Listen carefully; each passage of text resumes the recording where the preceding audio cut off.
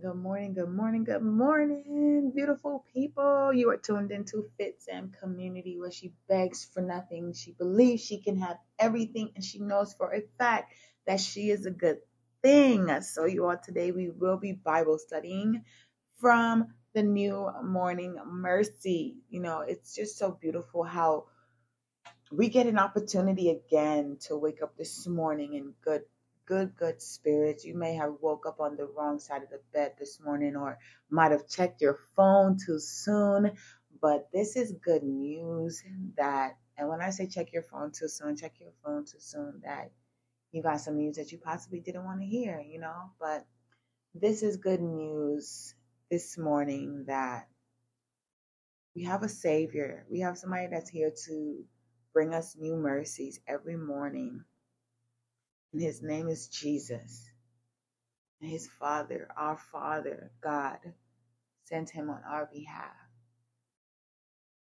He reminds us that we're going to have troubles of the world, but he already overcame the world.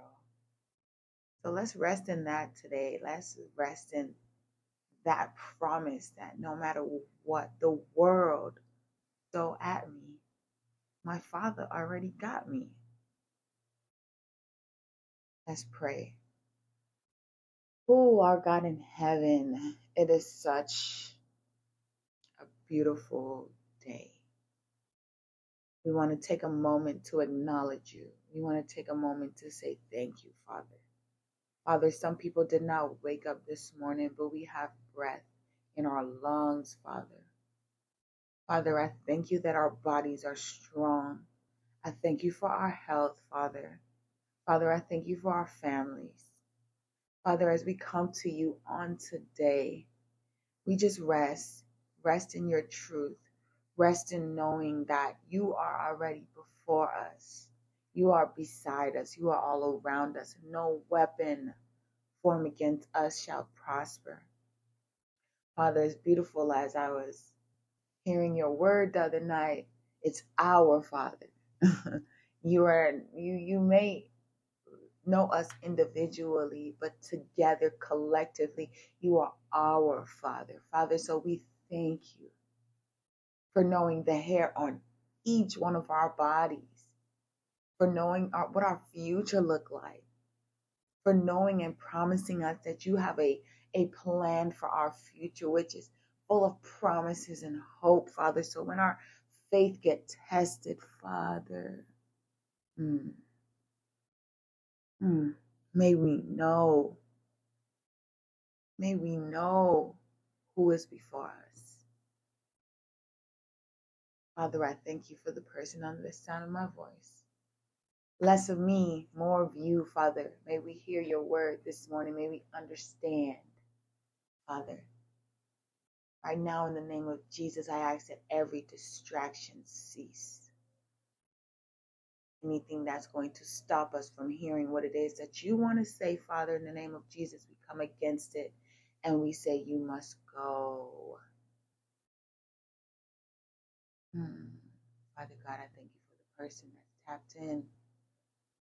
I thank you that they showed up expecting a blessing, expecting to hear a word from you this morning, Lord. This is their confirmation. In Jesus' name.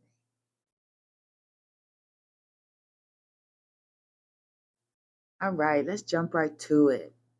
Today, you are not alone against temptation, because the one who is your Savior is also your fortress, your hiding place, and your defense.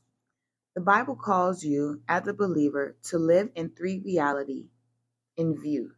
The first greets you every day.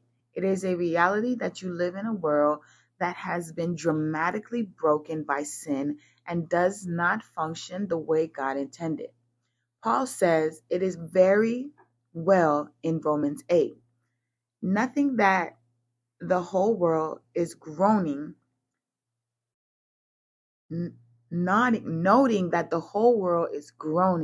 as it waits for redemption. Because the world you live in isn't operating as per God's original design, it presents you with temptation everywhere you go. These temptations play to the sin and weakness that still lives inside of you and that is being progressively irradiated by God's transformation grace. You and I must live temptation aware. To fail to do so is to fail to recognize the fallenness of the world that happens to be the address where we live. The second reality is that even though we are God's children, we lack the power on our own to fight the spiritual battle in which the world of the sin and temptation engages us. As we face our vulnerabilities and weakness, there are things you and I should pray for regularly. We should pray for purity of desire, wisdom to recognize the enemy's tricks, and strength to fight the battles we cannot avoid. All of this comes out of humble recognition that wrong doesn't always look wrong to us. I'm going to read that again. All of this comes out of a humble recognition that wrong doesn't always look wrong to us. What God says is dangerous doesn't always seem dangerous. Evil doesn't always appear so evil in our eyes. So we need protection, not just from external temptation, but from our own blindness, our own eyes, wandering hearts. Finally, you and I are welcome as God's children to rest in the reality that in this fallen world that throws temptation at us every day, we are never, ever alone. God is with us. He provides the safety we could never provide for ourselves.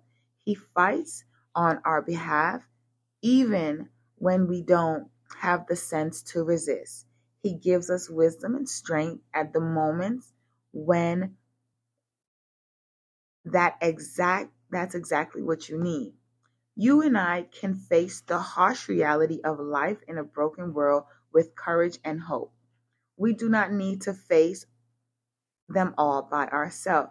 Emmanuel, God with us, is indeed with us in power, glory, and grace.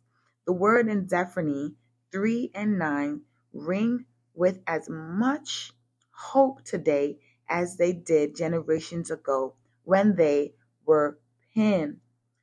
The Lord your God is in your midst, a mighty one who will save. That's a promise for us. The Lord your God is in your midst. That means he's around you, a mighty one who can save you. So no matter the temptation, no matter the distractions, he's right there. So let's not get blinded by the world's fallen temptations. Let's be aware. Like the word said this morning, you and I must live temptation aware. To fail to do so is to fail to recognize the fallenness of the world that happens to be the address where we live. We must ask God for wisdom. We must ask God for awareness. We must ask God to open up our wandering eyes. We must pray for purity of desire. That's a good one. What are you desiring? Pray for it. Be encouraged today, my friends, because the Lord your God is in your midst, a mighty one who will save. Amen.